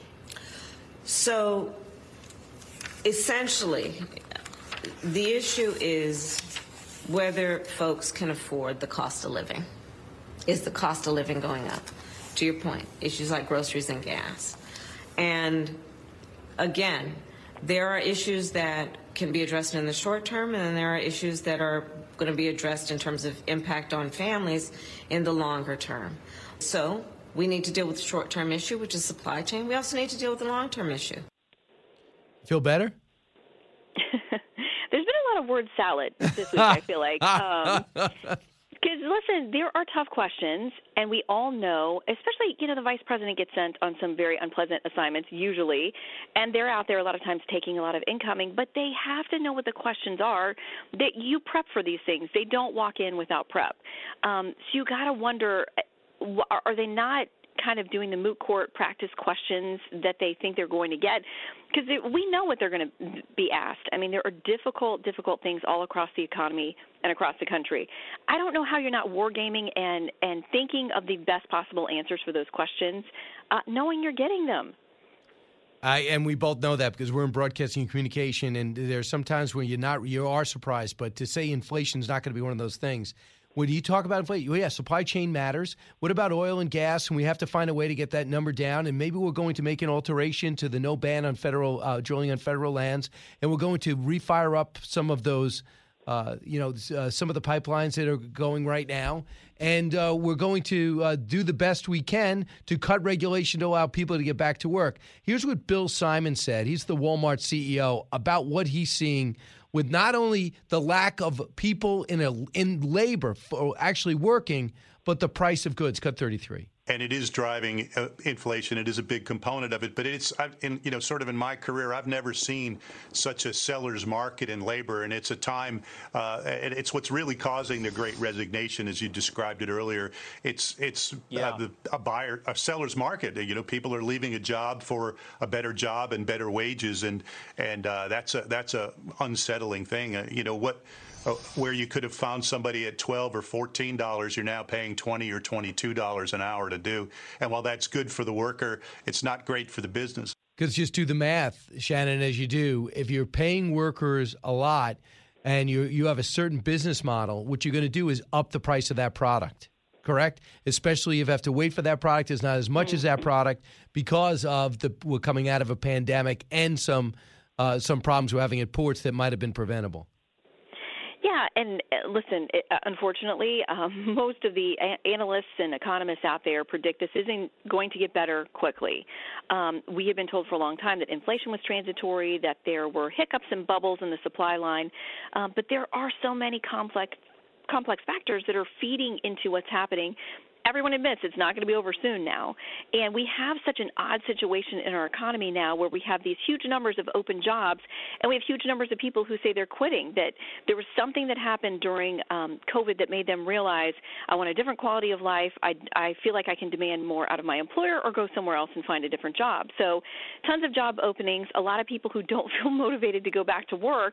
That is just going to continue to have a ripple effect. And right now, obviously, so many businesses have people out with Omicron, that it's just a perfect stew for a tough time anywhere that you've been. I was at the grocery store earlier this week. The shelves were not bursting at the seams, and the lines to check out were all the way down the aisles of the grocery store. That's why you should never have fired your butler. I told you. You should not be doing that. Is on leave for now. Fox News at Night tonight. Thanks, Shannon. The fastest 3 hours in radio. You're with Brian Kilmeade. Dr. Fauci, instead of letting the sycophantic media fawn all over you, let's talk facts. You got COVID wrong. Let's get the facts straight here. You and me, let's have a debate, doctor to doctor, and give the American people the truth about COVID-19. Well, it's a good idea. Now, there's not a million years that Dr. Oz will get his offer to Dr. Fauci taken up on. I mean, Dr. Fauci doesn't like going on outlets that want to debate him, period. That's why he doesn't come on Fox. In fact, first time I realized he was a political animal is when he came on Fox when this pandemic first happened. And I just had seen him a few nights before on all these other channels, and we finally got him, and they took forever to book him, and we finally booked him. And what a huge attitude he has. In fact, at the end of it, to lighten things up, there was some Fauci bobblehead that was out there. And I said, I was wondering at the Dr. Fauci how much I should be paying for this. And he says, well, this is not really time to kid around. And then something similar happened. They asked him who would play you in the movie if someone was about to do you to make this pandemic movie that they're talking about. And he's thinking, oh, he starts kidding around with CNN saying, well, I'm thinking Al Pacino, Robert De Niro. I'm a big fan of his. And then who would play Cuomo? Oh, wait a second. Why would he have that attitude in the same pandemic within 24 hours? After Trump lost, he went on Rachel Maddow and said, you're my favorite show. I wanted to go on your show so bad. I thought to myself, game over. Now he is useless. He's without credibility. He's a political animal, even at 81. He will not relinquish the spotlight. Pathetic. The talk show that's getting you talking. You're with Brian Kilmeade. Mr. President, Senator Sinema is opposed to filibuster reform. Can you get this done? I hope we can get this done. The honest to God answer is I don't know whether we can get this done. Is this mic on? I guess. Anyway. Yeah. And I'm not sure either. But anyway, I hope we can get this done. Well, that was Joe Biden, one of the worst days a president could possibly have. And he was out there after meeting behind closed doors with his caucus, knowing that Kyrsten Sinema, about an hour before, blew up any hope that he had of blowing up the filibuster by saying, almost teary-eyed, I'm not going to do it. I'm not necessarily against election reform, but I'm not going to do it, which is she's been saying for a year, which Joe Manchin's been saying for a year. Jesse, I know you lived this. I watched you on The Five yesterday and then with Sean Hannity last night, and you focused on Kamala Harris. I actually did that with Tucker, similar thing with Tucker. But that was one of the worst days a president could have yesterday. It's like he was alone. Does he even have a staff? Well, he's used to rejection. You know, he proposed to his wife 8 times before she said yes. Which one? This one? Yes, Jill. Wow. Dr. Biden. I did not know that. And it took 8 times for her to say yes. So I guess you could say he's persistent. Okay. And if you're almost 80 years old, you're going to take the long view of things. And you heard him say that at the end. You go, civil rights legislation, sometimes these things take a while. I mean, how do you compare? Isn't that an insult? First of all, it's not civil rights legislation. Thank you. Okay. But his point is, you know what? We're going to take a crack at this. Maybe next year we'll take another crack. I don't think the country's thinking about it that way. Well, I'm kind of relieved because a year ago, you might even been in at that time, they were going to add 2 states to the union. They were going to add 2 Supreme Court justices. D.C. and Puerto Rico? Yeah, and remember, that was the goal. And then we're going to blow up the filibuster and pass all this legislation. And almost none of it's come to fruition except for the bipartisan infrastructure bill. And he jammed $1.9 trillion down our throats, which even Larry Summers says helped fuel the inflation we're now living in. So that was a little grease fire for the dollar. And then you add infrastructure. So if you're running in a midterm election, those aren't sexy items to fire up the Democratic base. They're just not. Right. Infrastructure, first of all, that money's not even going to go out the door next year. Even though he's having a presser today on it. Right. But, I mean, that's all he has. And then COVID relief. Do you feel relieved from COVID? I mean, they spent $2 trillion. You can't even get a test. They're running out of antibodies. Right. I mean, that's crazy. So he's kind of empty-handed going into a midterm year and can't inspire anybody. When you hear him, pretend you're a Democrat, Brian. Would you be inspired? Would you just want to run through a wall if you heard the guy talk? No, never. But don't worry, because he's got a vice president who represents the future of the party, who has great contacts with the Senate. So if you need any type of leverage and power in the Senate, she'll just use her speed dial to call Joe Manchin and Kyrsten Sinema. She looks totally clueless about almost every major issue, as if she was asked to be a sportscaster for 2 years and not pay attention to the news. It sounds like when you pad your resume with fake experiences and then you get into the job interview. Something you're very familiar with. And they start asking you about these fake experiences and you just start making things up. That's what she sounds like. And she doesn't have deep connections on Capitol Hill. She's a pretty new senator. Right. And she doesn't seem like she gets along with people. It's not like Biden when he was VP for Obama. He had 30 years. He could go and be old Joe and slap some backs and shake some hands. You notice she didn't even go to Capitol Hill to close the deal on voting rights yesterday. He went. So I don't know if he doesn't think she has what it takes to knock heads together, or she didn't want anything to do with it because she knows it's going to fail. The story, I think it was in Axios, that said that when Joe Manchin would come in to visit, she would be asked to leave. Really? Yeah. So she'd be leaving the room, and she'd come over and they would talk about what they got, and he goes, okay, Joe's coming over. And she would leave. So the problem is, a lot of stuff that we know or people listening to us right now knows because they're in the room. And my example earlier was, you bought a house before? Yeah.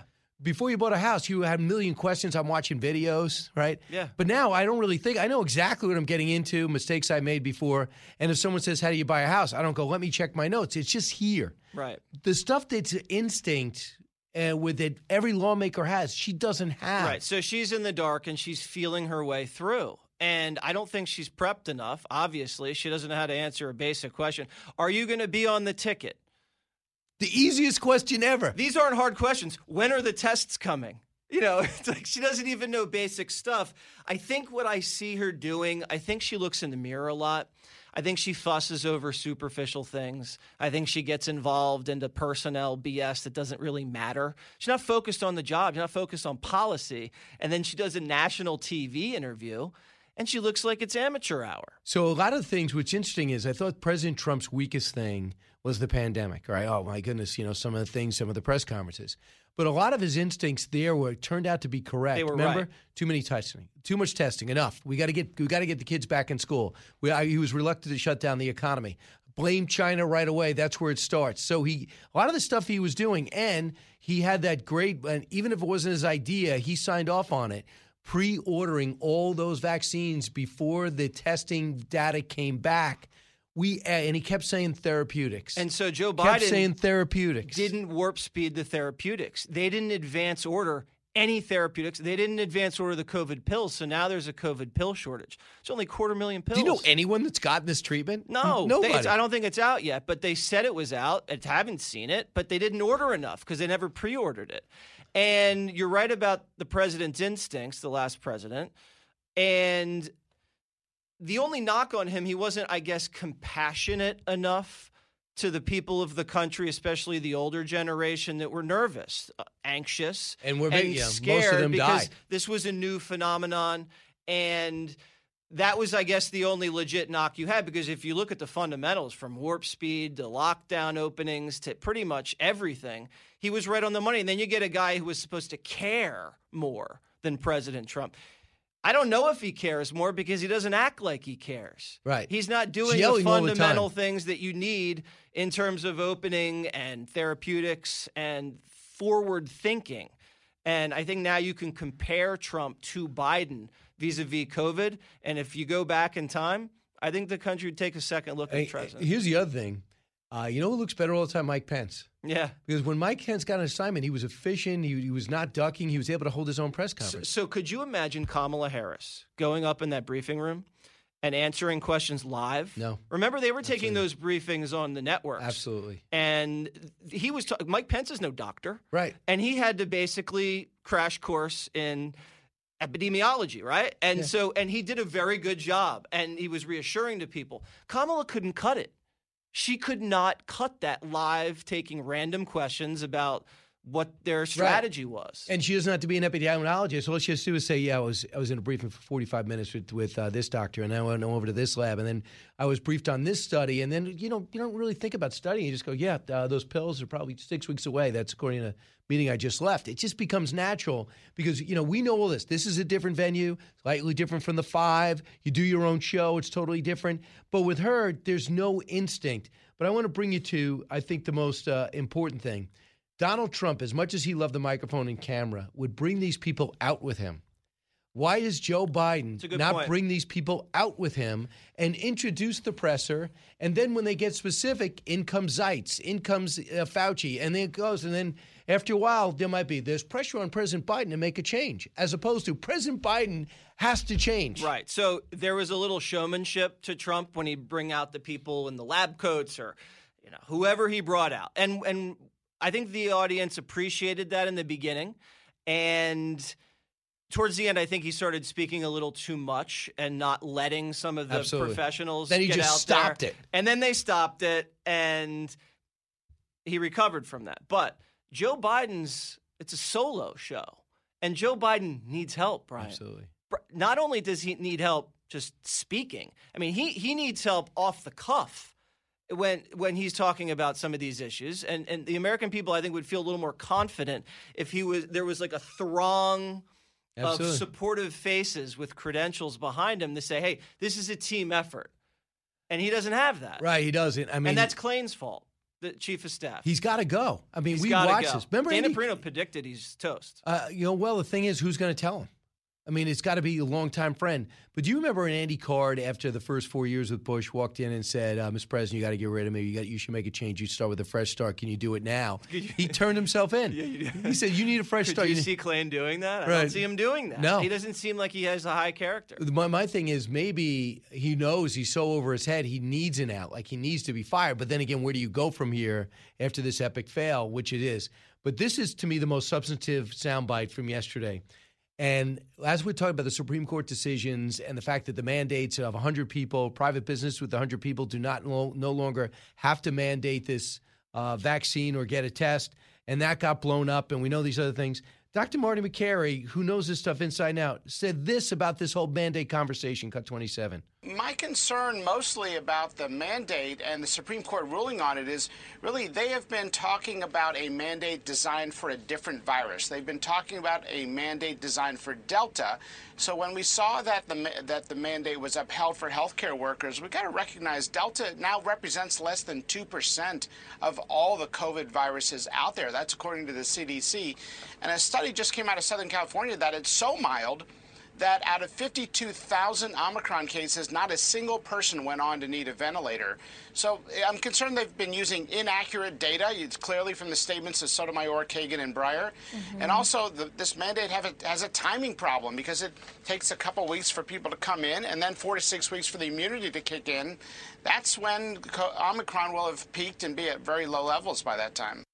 It's great. And it's exactly right. And Joe Biden was supposed to be the guy that understood the mechanisms of government. He was supposed to understand and pivot and be competent. That was how he contrasted himself with President Trump. And he's throwing up cases that are just getting knocked around by the Supreme Court. He's getting basically beaten in the head by his own party in the Senate.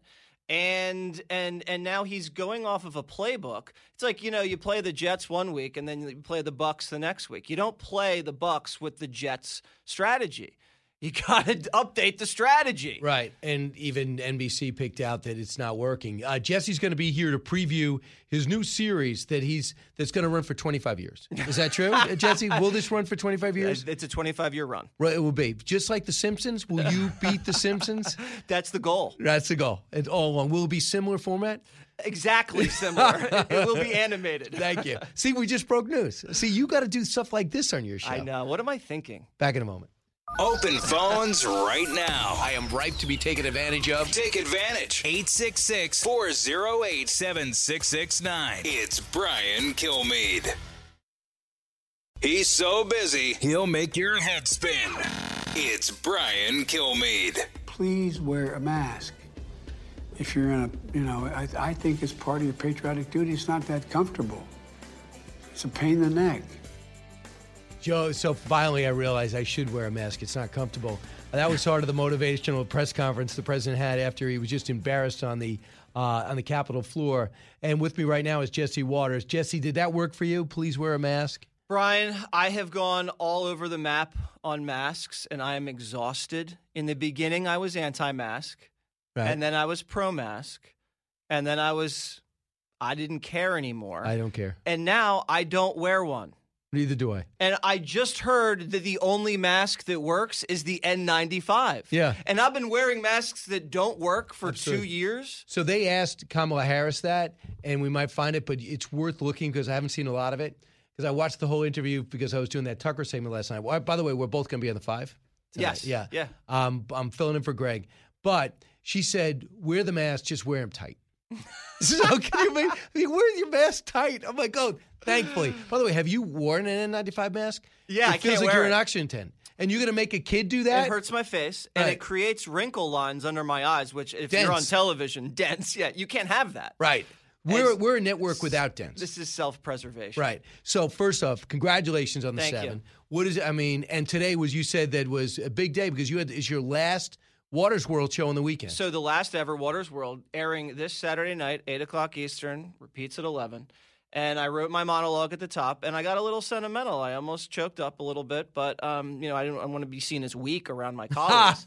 So I choked back tears. But it's been a long run. It's been a good run, and you're going to see the best of Waters World. Sometimes people would say the worst of Waters World because there's been some ups and downs. And the show meant a lot to me. It still means a lot, but most importantly, the audience means everything to me, and it's that connection with the audience that makes my job special. How similar is your Jesse Waters Primetime going to be to Jesse Waters Weekend?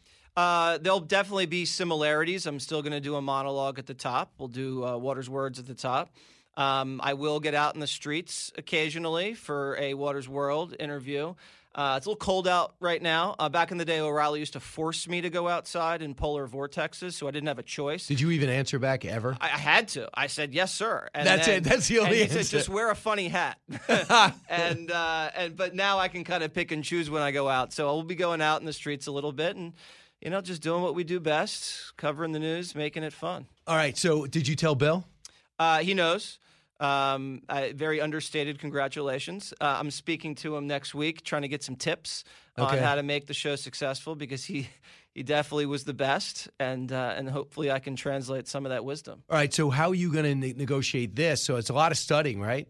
So you're going to be doing 5, which you can't phone in the 5. You got to have something to say, especially with Greg not doing monologues. So there's more on you to give opinion. I didn't want to say this, but since Greg has stopped doing the monologues, the 5's ratings have been so good. Hey, Eric, could you check that?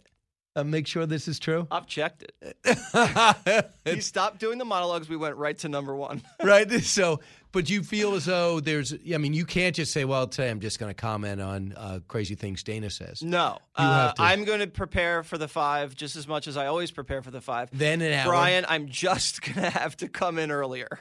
Which time do you get in? I mean, I sometimes I get in, 12, 1, 2. What about now? I'm going to have to get in at 11. All right. I mean, I wake up at 6 and I do my meditation. Really? And I journal. And then I do my workout. Right. But I'm just going to have to come into the building at 11 o'clock. Are you worried that that somehow this January 6th committee will ask for your journal? Will subpoena your journal to find out what you were thinking during January 6th? I will bleach my journal if that's the case. Well, so this is who's going to raise your kids? Because you're never going to be home. Have you thought about it? Well, I'll be spending quality time with the family in the mornings. Right. But then I'll be coming home a little after 8 o'clock. And I got to get right to bed like you do, because I got to be up early and I got to be fresh. Right. I have my game face on. So it's going to take some adjustment, but we'll get there. So a couple of things. Do you realize you're going to end up going to bed and getting some ridicule from your wife because you're going to get makeup on the pillow? Because even though you try to take the makeup off, it doesn't come off. People don't know this, how hard it is to take this makeup off. It's so hard. I mean, you have it on for 3 hours, that you keep it on all day, and then you do hits on like Fox Business and Fox News all day long. And do you know what the routine is? Should we tell them what the routine is? First, you got to take a little baby wipe, right? And you got to smear it all off your face. And I don't know if you do this, but you take these little circle tabs, and then you pour a makeup remover on it. Oh, I don't. I just learned this. Right. I just learned this because I got an eye inflammation because I didn't take the white makeup off well enough. And then you take that, and then you got to wash your face, and then you have to moisturize your face. Right. If you don't moisturize, you end up. I mean, you look like Ducey or Clint Eastwood. Right. Same thing. That's about it. So congratulations again, Jesse. And we'll watch your show at 8 and 11. And we'll see you on the 5 tonight with us. Same outfit, same makeup. All right. All right. Thanks so much for listening, everyone. Buy Jesse's book. It's almost as good as mine. BrianKilmeade.com. I should post your book on my site. Would you do something reciprocal? I'll think about it. Thank you. You want to wear a tight-fitting mask. The Fox News Rundown, a contrast of perspectives you won't hear anywhere else. Your daily dose of news twice a day, featuring insight from top newsmakers, reporters, and Fox News contributors. Listen and subscribe now by going to foxnewspodcasts.com. Listen to the show ad-free on Fox News Podcast Plus, on Apple Podcast, Amazon Music with your Prime membership, or subscribe wherever you get your podcasts.